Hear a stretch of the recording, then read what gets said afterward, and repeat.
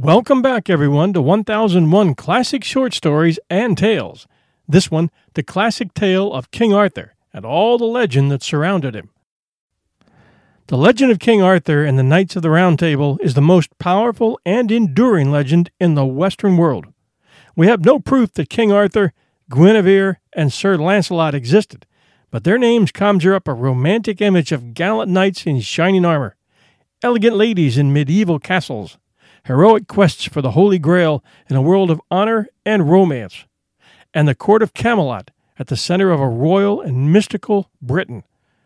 And historians believe they have located a famous Arthur that led troops against the Romans and the Saxons in the late 5th to early 6th century. But the search still goes on for the Round Table. Arthur is a central figure in the legends making up the matter of Britain. In the 21st century, the legend lives on, not only in literature, but also in adaptations for theater, film, television, comics, and other media. I have a hunch Arthur is going to be with us for a long while. And I've chosen to give you a modernized and modified version of Geoffrey of Monmouth's version in 2 parts. And now, The Legend of King Arthur, Part 1.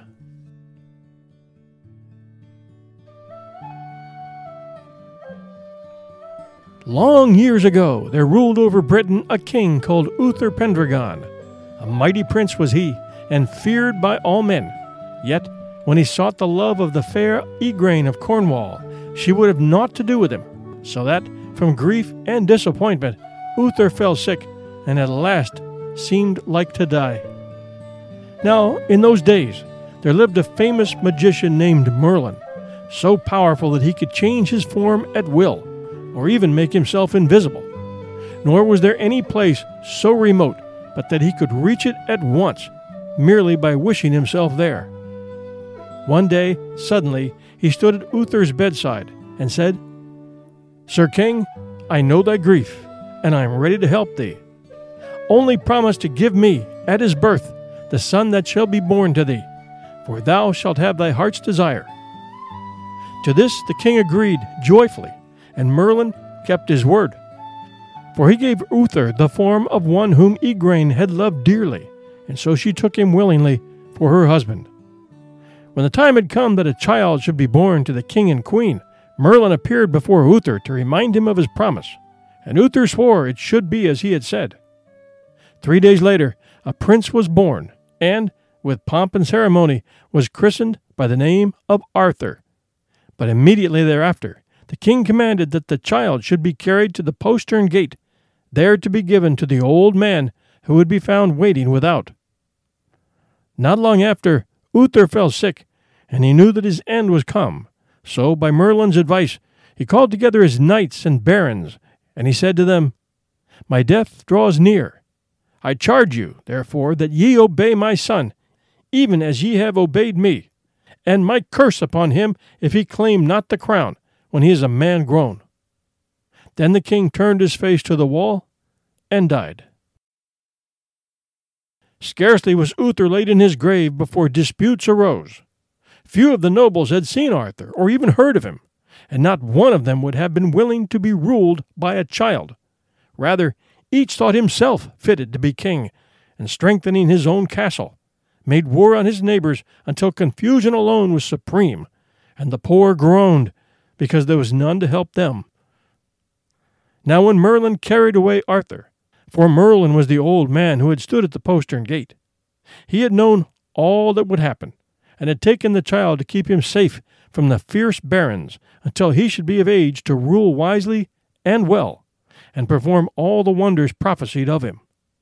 He gave the child to the care of the good knight Sir Ector to bring up with his son Kay, but revealed not to him that it was the son of Uther Pendragon that was given unto his charge.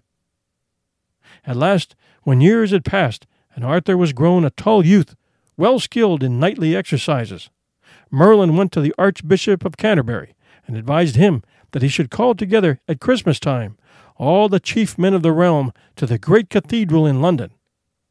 "For," said Merlin, "there shall be seen a great marvel, by which it shall be made clear to all men who is the lawful king of this land." The archbishop did as Merlin counseled. Under pain of a fearful curse, he bade barons and knights come to London to keep the feast, and to pray heaven to send peace to the realm.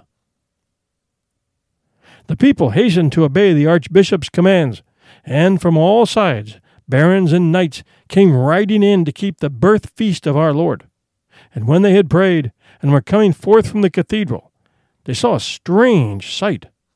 There, in the open space before the church, stood, on a great stone, an anvil thrust through with a sword, and on the stone were written these words: "Whoso can draw forth this sword is rightful king of Britain born."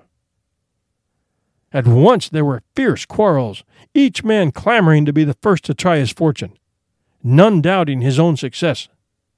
Then the archbishop decreed that each should make the venture in turn, from the greatest baron to the least knight, and each in turn, having put forth his utmost strength, failed to move the sword but 1 inch, and drew back, ashamed.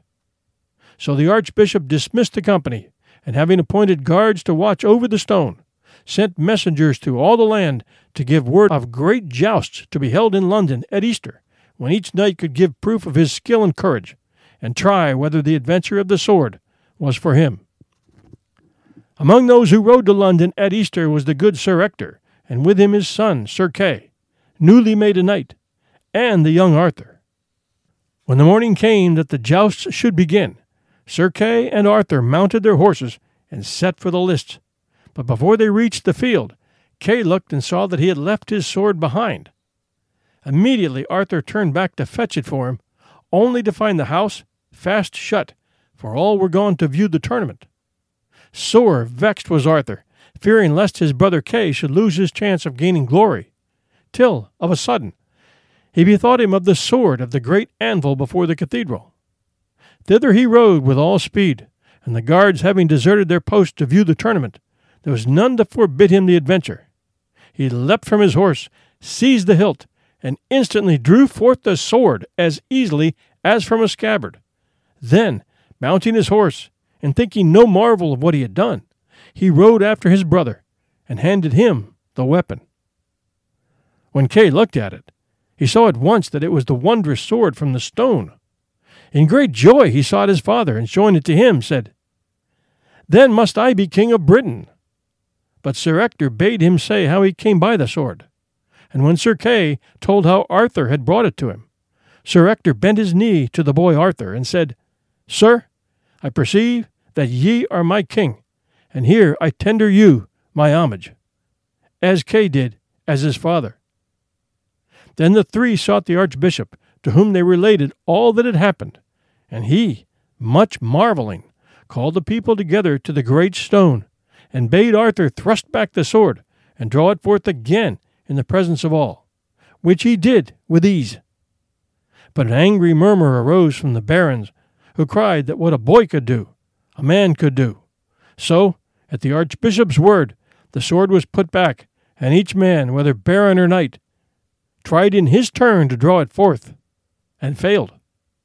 Then, for the third time, Arthur drew forth the sword. Immediately there arose from the people a great shout. "Arthur is king! We will have no king but Arthur!" And though the great barons scowled and threatened, they fell on their knees before him, while the archbishop placed the crown upon his head, and swore to obey him faithfully as their lord and sovereign. Thus Arthur was made king, and to all he did justice, righting wrongs and giving to all their dues. Nor was he forgetful of those who had been his friends. For Kay, whom he loved as a brother, he made seneschal and chief of his household, and to Sir Ector, his foster father, he gave broad lands. Thus Arthur was made king, but he had to fight for his own, for 11 great kings drew together and refused to acknowledge him as their lord, and chief amongst the rebels was King Lot of Orknev, who had married Arthur's sister, Bellicent. By Merlin's advice, Arthur sent for help overseas to Ban and Bors, the 2 great kings who ruled in Gaul. With their aid, he overthrew his foes in a great battle near the river Trent, and then he passed with them into their own lands and helped them drive out their enemies. So there was ever great friendship between Arthur and the kings Ban and Bors, and all their kindred, and afterwards some of the most famous knights of the Round Table were of that kin. Then King Arthur set himself to restore order throughout his kingdom. To all who would submit and amend their evil ways, he showed kindness. But those who persisted in oppression and wrong, he removed, putting in their places others who would deal justly with the people. And because the land had become overrun with forest during the days of misrule, he cut roads through the thickets, that no longer wild beasts and men, fiercer than beasts, should lurk in their gloom, to the harm of the weak and defenseless. Thus it came to pass that soon the peasant plowed his fields in safety, and where there had been wastes, men dwelt again in peace and prosperity. Amongst the lesser kings whom Arthur helped to rebuild their towns and restore order was King Leodegrance of Carneliard. Now Leodegrance had one fair child, his daughter Guinevere, and from the time that first he saw her, Arthur gave her all his love. So he sought counsel of Merlin, his chief adviser. Merlin heard the king sorrowfully and said, "Sir King, when a man's heart is set, he may not change. Yet had it been well if ye had loved another." So the king sent his knights to Leodegrance to ask him of his daughter, and Leodegrance consented, rejoicing to wed her to so good and knightly a king. With great pomp the princess was conducted to Canterbury, and there the king met her, and they two were wed by the archbishop in the great cathedral, amid the rejoicings of the people. On that same day did Arthur found his Order of the Round Table, the fame of which was to spread throughout Christendom and endure through all time. Now the Round Table had been made for King Uther Pendragon by Merlin, who had meant thereby to set forth plainly to all men the roundness of the earth. After Uther died, King Leodegrance had possessed it, but when Arthur was wed, he sent it to him as a gift, and great was the king's joy at receiving it. 150 knights might take their places about it, and for them Merlin made sieges or seats. 128 did Arthur knight at that great feast. Thereafter, if any sieges were empty, at the high festival of Pentecost, new knights were ordained to fill them, and by magic was the name of each knight found inscribed in letters of gold in his proper siege. One seat only long remained unoccupied, and that was the Siege Perilous. No knight might occupy it until the coming of Sir Galahad, for without danger to his life, none might sit there who was not free from all stain of sin. With pomp and ceremony did each knight take upon him the vows of true knighthood, to obey the king, to show mercy to all who asked it, to defend the weak, and for no worldly gain to fight in a wrongful cause. And all the knights rejoiced together, doing honor to Arthur and to his queen. Then they rode forth to right the wrong and help the oppressed, and by their aid the king held his realm in peace, doing justice to all. Now as time passed, King Arthur gathered into his Order of the Round Table knights whose peers shall never be found in any age, and foremost amongst them all was Sir Launcelot du Lac. Such was his strength that none against whom he laid lance in rest could keep the saddle, and no shield was proof against his sword dint. But for his courtesy, even more than for his courage and strength, Sir Launcelot was famed far and near. Gentle he was, and ever the first to rejoice in the renown of another. And in the jousts he would avoid encounter with the young and untried knight, letting him pass to gain glory if he might. It would take a great book to record all the famous deeds of Sir Launcelot and all his adventures. He was of Gaul, for his father, King Ban, ruled over Benwick. He was named Launcelot du Lac by the Lady of the Lake, who reared him when his mother died. Early he won renown. Then, when there was peace in his own land, he passed into Britain, to Arthur's court, where the king received him gladly, and made him Knight of the Round Table, and took him for his trustiest friend. And so it was that when Guinevere was to be brought to Canterbury, to be married to the king, Launcelot was chief of the knights sent to wait upon her. And of this came the sorrow of later days, for, from the moment he saw her, Sir Launcelot loved Guinevere, for her sake remaining wifeless all his days, and in all things being her faithful knight. But busybodies and mischief-makers spoke evil of Sir Launcelot and the queen, and from their talk came the undoing of the king and the downfall of his great work. But that was after long years, and after many true knights had lived their lives, honoring the king and queen, and doing great deeds. Before Merlin passed from the world of men, he had uttered many marvelous prophecies, and one that boded ill to King Arthur. For he foretold that, in the days to come, a son of Arthur's sister should stir up bitter war against the king, and at last a great battle should be fought, when many a brave knight should find his doom. Now, among the nephews of Arthur was one most dishonorable. His name was Mordred. No knightly deed had he ever done, and he hated to hear the good report of others, because he himself was a coward and envious. But of all the Round Table there was none that Mordred hated more than Sir Launcelot du Lac, whom all true knights held in most honour.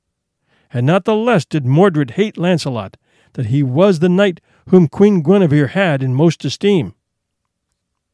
So at last, his jealous rage passing all bounds, he spoke evil of the queen and of Launcelot, saying that they were traitors to the king. Now Sir Gawain and Sir Gareth, Mordred's brothers, refused to give ear to these slanders, holding that Sir Launcelot, in his knightly service of the queen, did honour to King Arthur also.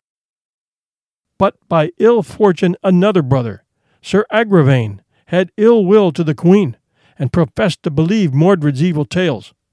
So the two went to King Arthur with their ill stories. Now when Arthur had heard them, he was wroth, for never would he lightly believe evil of any, and Sir Launcelot was the knight whom he loved above all others. Sternly then he bade them begone, and come no more to him with unproven tales against any, and, least of all, against Sir Launcelot and their lady, the queen. The two departed, but in their hearts was hatred against Launcelot and the queen, more bitter than ever for the rebuke they had called down upon themselves. Great was the king's grief. Despite all that Mordred could say, he was slow to doubt Sir Launcelot, whom he loved, but his mind was filled with forebodings, and well he knew that their kin would seek vengeance on Sir Launcelot, and the noble fellowship of the Round Table be utterly destroyed. All too soon it proved even as the king had feared.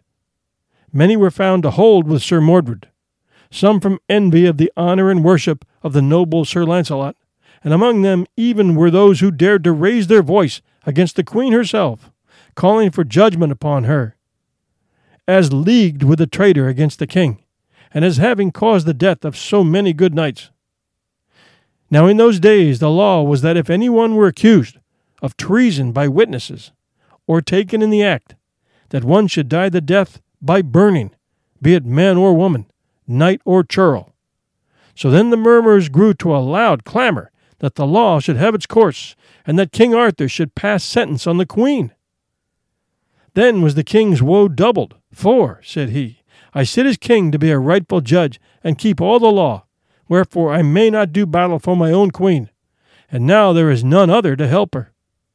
So a decree was issued that Queen Guinevere should be burnt at the stake outside the walls of Carlisle.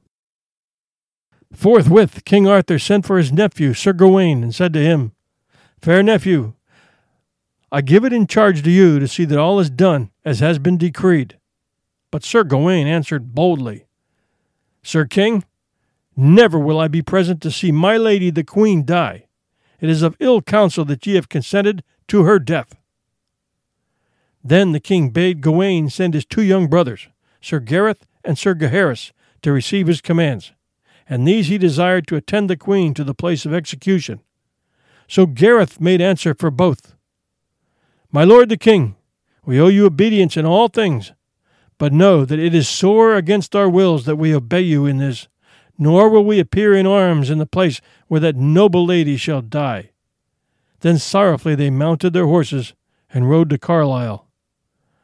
When the day appointed had come, the queen was led forth to a place without the walls of Carlisle, and there she was bound to the stake to be burnt to death. Loud were her ladies' lamentations, and many a lord was found to weep at that grievous sight of a queen brought so low. Yet was there none who dared come forward as her champion, lest he should be suspected of treason. As for Gareth and Gaheris, they could not bear the sight, and stood with their faces covered in their mantles. Then, just as the torch was to be applied to the wood, there was a sound as of many horses galloping, and the next instant a band of knights rushed upon the astonished throng, their leader cutting down all who crossed his path until he had reached the queen, whom he lifted to his saddle and bore from the press. Then all men knew that it was Sir Launcelot, come knightly to rescue the queen, and in their hearts they rejoiced. So with little hindrance they rode away, Sir Launcelot and all his kin with the queen in their midst, till they came to the castle of the Joyous Guard, where they held the queen in safety and all reverence. At last Sir Launcelot desired of King Arthur assurance of liberty for the queen, as also safe conduct for himself and his knights, that he might bring Dame Guinevere with due honor to the king at Carlisle, and thereto the king pledged his word.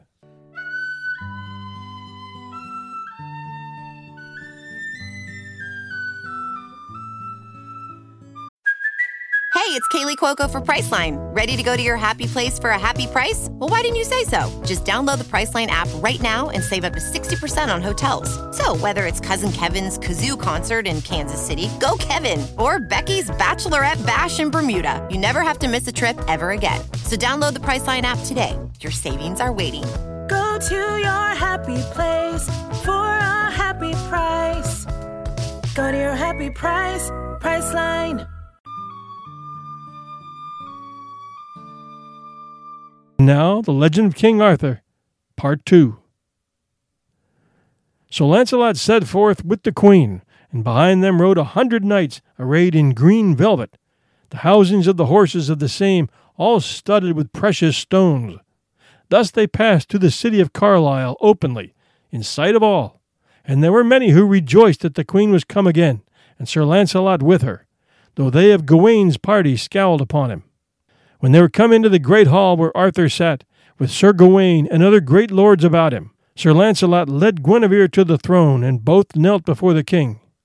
Then, rising, Sir Launcelot lifted the queen to her feet, and thus he spoke to King Arthur, boldly and well before the whole court. My lord, Sir Arthur, I bring you here your queen, than whom no truer nor nobler lady ever lived. And here stand I, Sir Launcelot du Lac, ready to do battle with any that dare gainsay it. And with these words Sir Launcelot turned and looked upon the lords and knights present in their places, but none would challenge him in that cause, nor even Sir Gawain, for he had ever affirmed that Dame Guinevere was a true and honorable lady. Then Sir Launcelot spoke again. Now, my lord Arthur, in my own defense, it behooves me to say that never in aught have I been false to you. Peace, said the king to Sir Launcelot. We give you 15 days in which to leave this kingdom.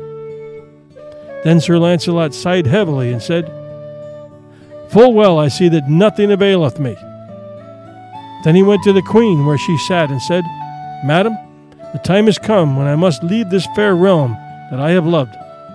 Think well of me, I pray you, and send for me if ever there aught in which a true knight might serve a lady. Therewith he turned him about, and, without greeting to any, passed through the hall, and with his faithful knights rode to the Joyous Guard, though ever thereafter, in memory of that sad day, he called it the Dolorous Guard. In after times, when the king had passed overseas to France, leaving Sir Mordred to rule Britain in his stead, there came messengers from Britain bearing letters for King Arthur, and more evil news than they brought might not well be, for they told how Sir Mordred had usurped his uncle's realm. First he had caused it to be noised abroad that King Arthur was slain in battle with Sir Launcelot, and since there be many ever ready to believe any idle rumor and eager for any change, it had been no hard task for Sir Mordred to call the lords to a parliament and persuade them to make him king. But the queen could not be brought to believe that her lord was dead, so she took refuge in the Tower of London from Sir Mordred's violence, nor was she to be induced to leave her strong refuge for aught that Mordred could promise or threaten. Forthwith King Arthur bade his host made ready to move, and when they had reached the coast, they embarked and made sail to reach Britain with all possible speed. Sir Mordred, on his part, had heard of their sailing, and hasted to get together a great army. It was grievous to see how many a stout knight held by Mordred, aye, even many whom Arthur himself had raised to honour and fortune. For it is the nature of men to be fickle. Thus it was that, when Arthur drew near to Dover, he found Mordred with a mighty host, waiting to oppose his landing. Then there was a great sea fight, those of Mordred's party going out in boats to board King Arthur's ships and slay him and his men, or ever they should come to land. Right valiantly did King Arthur bear him, as was his wont, and boldly his followers fought in his cause, so that at last they drove off their enemies, and landed at Dover, in spite of Mordred and his array.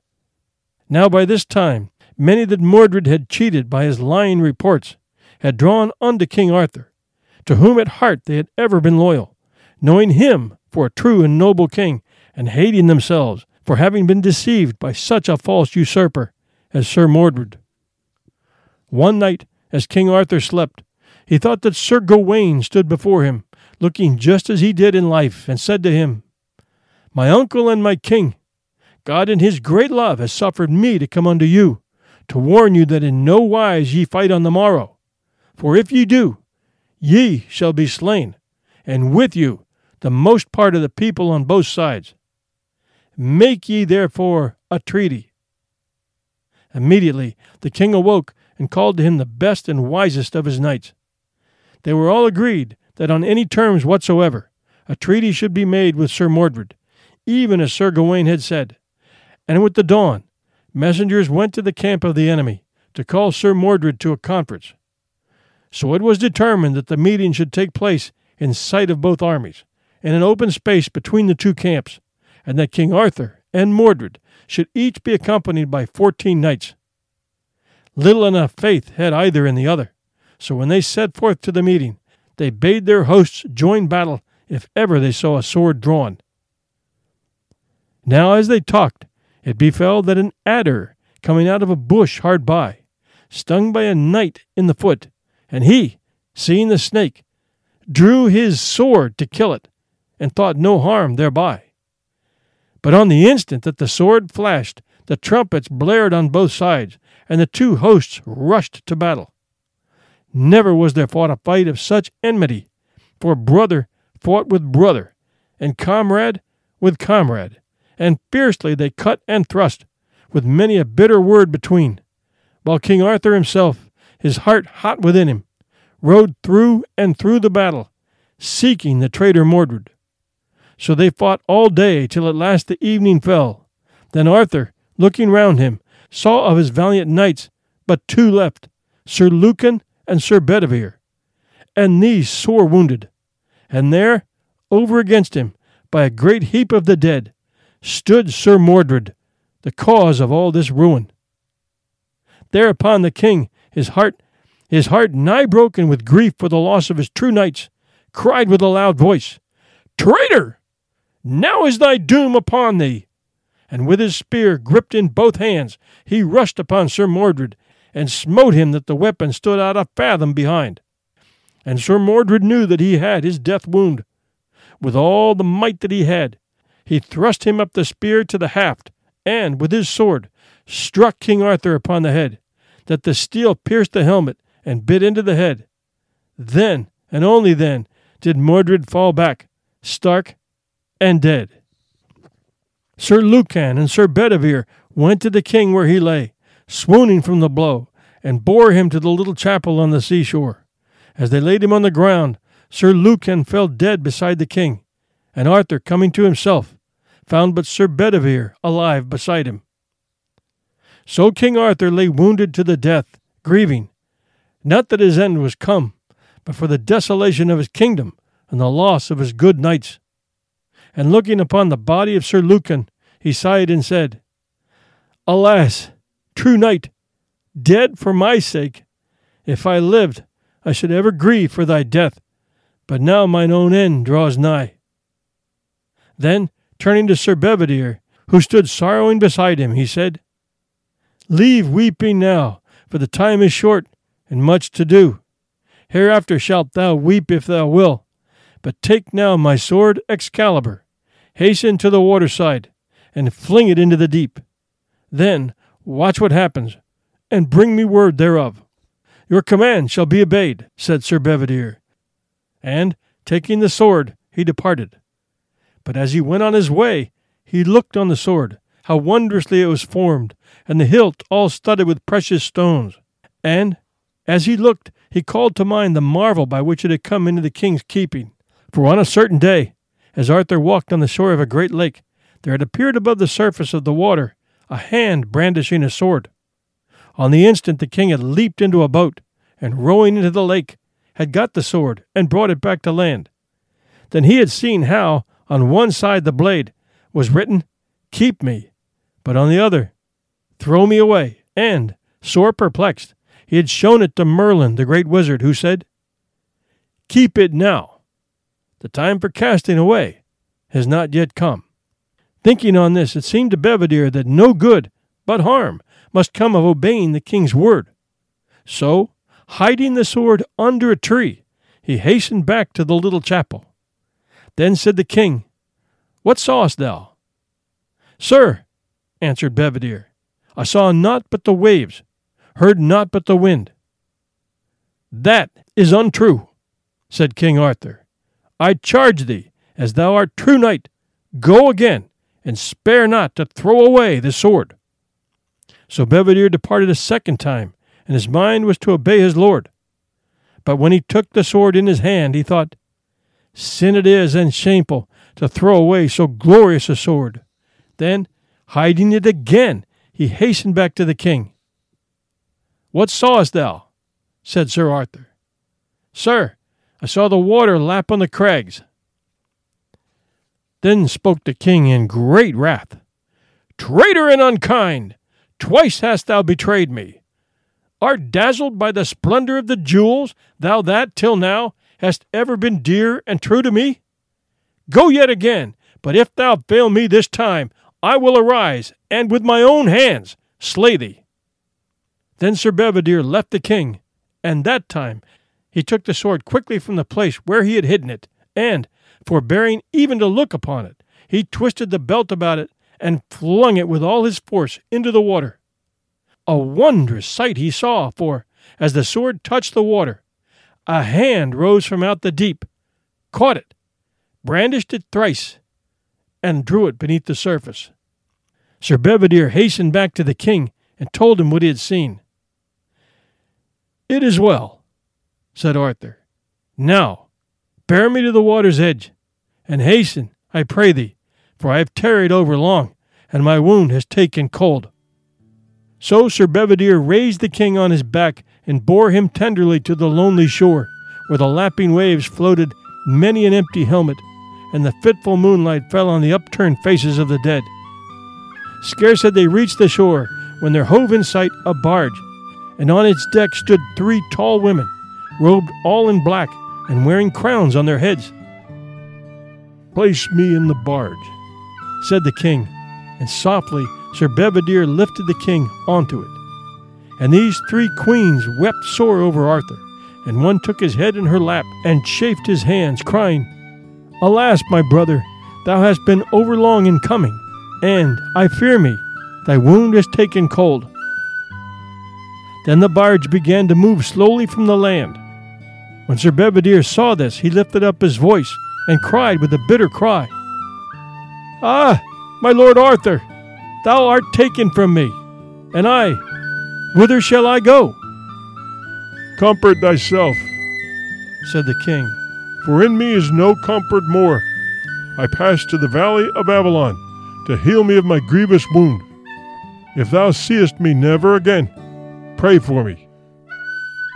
So the barge floated away out of sight, and Sir Bedivere stood straining his eyes after it till it had vanished utterly. Then he turned him about, and journeyed through the forest until, at daybreak, he reached a hermitage. Entering it, he prayed the holy hermit that he might abide with him, and there he spent the rest of his life in prayer and holy exercise. But of King Arthur is no more known. Some men, indeed, say that he is not dead, but abides in the happy valley of Avalon until such time as his country's need is sorest, when he shall come again and deliver it.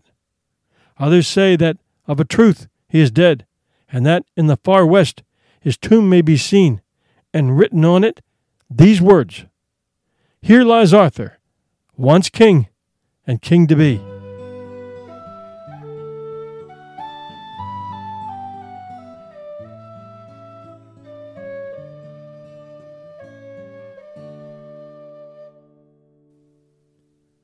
Thank you for joining us at 1001 Classic Short Stories and Tales. I hope you enjoyed this version of King Arthur. I think it provides a clear, condensed version from which you can springboard to lengthier treatments if you wish. We can add here that in a 2010 archaeological search by the University of Glasgow, they believe they have located the table at the King's Knot in Stirling, Scotland, safely buried beneath the now protected and well-manicured geometrical earthwork in the former royal gardens, which in days gone by served as a location for jousting tournaments. It was once called the King's Forest. The site, which has been described as looking like a cup and saucer beneath a lush bed of short grass, has been cloaked in mystery for years.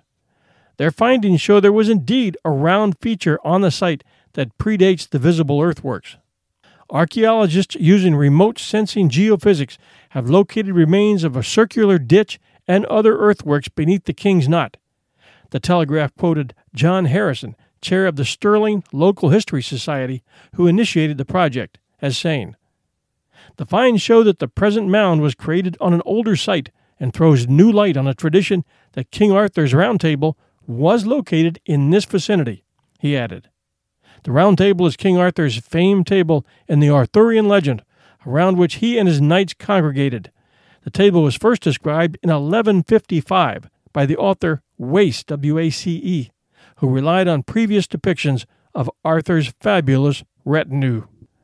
The Arthurian legend has existed for over 1,000 years and is just as compelling today as it was in the faraway days of its early creators, Geoffrey of Monmouth, Robert de Boron, Chrétien de Troyes, and perhaps most famously by Sir Thomas Malory in his epic work, La Mort d'Arthur, The Death of Arthur. Countless writers, poets, and artists, not to mention filmmakers and now webmasters, have been inspired by the life and times of King Arthur. Time for reviews. I got a big kick out of this first one, and these are all 1001 Classic Short Stories and Tales. The title, Our Favorite for Long Rides to Camp. Rating 5 stars. It's become a tradition. We listen to this version of the Wendigo on our way home from our camping trips in the Great North Woods. It is such a creepy story and told so well that we're scared to listen to it on the way up to camp. It's definitely a great podcast that makes the time fly by and let your imagination run wild. Subscribe to this podcast. You will not be disappointed. It sure is great to hear stories like this. And History Buff. Great podcast for the intellectual listener. And love it. I love all 1001 podcasts. The speaker is great to listen to, and I can hear the smile in his voice. I just smile along with him. And this one, great podcast. I enjoy all of your podcasts. This one is no exception. I even enjoy the intro music. What's the name of that waltz that plays as intro music to this podcast? And I've got the answer for you. It's called The Dance of Ice and Moonlight. If you missed our 1001 Heroes episode on the knighthood in England, titled When Knighthood Stood for Courage, Honor, and Humility, I would suggest you check it out at www.1001storiespodcast.com or wherever great podcasts are found. I promise many more journeys for the future and can tell you that this entire podcast venture has been a fantastic journey. I hope you feel the same way. Until next time, this is your host and storyteller, John Hagedorn, and this is our story.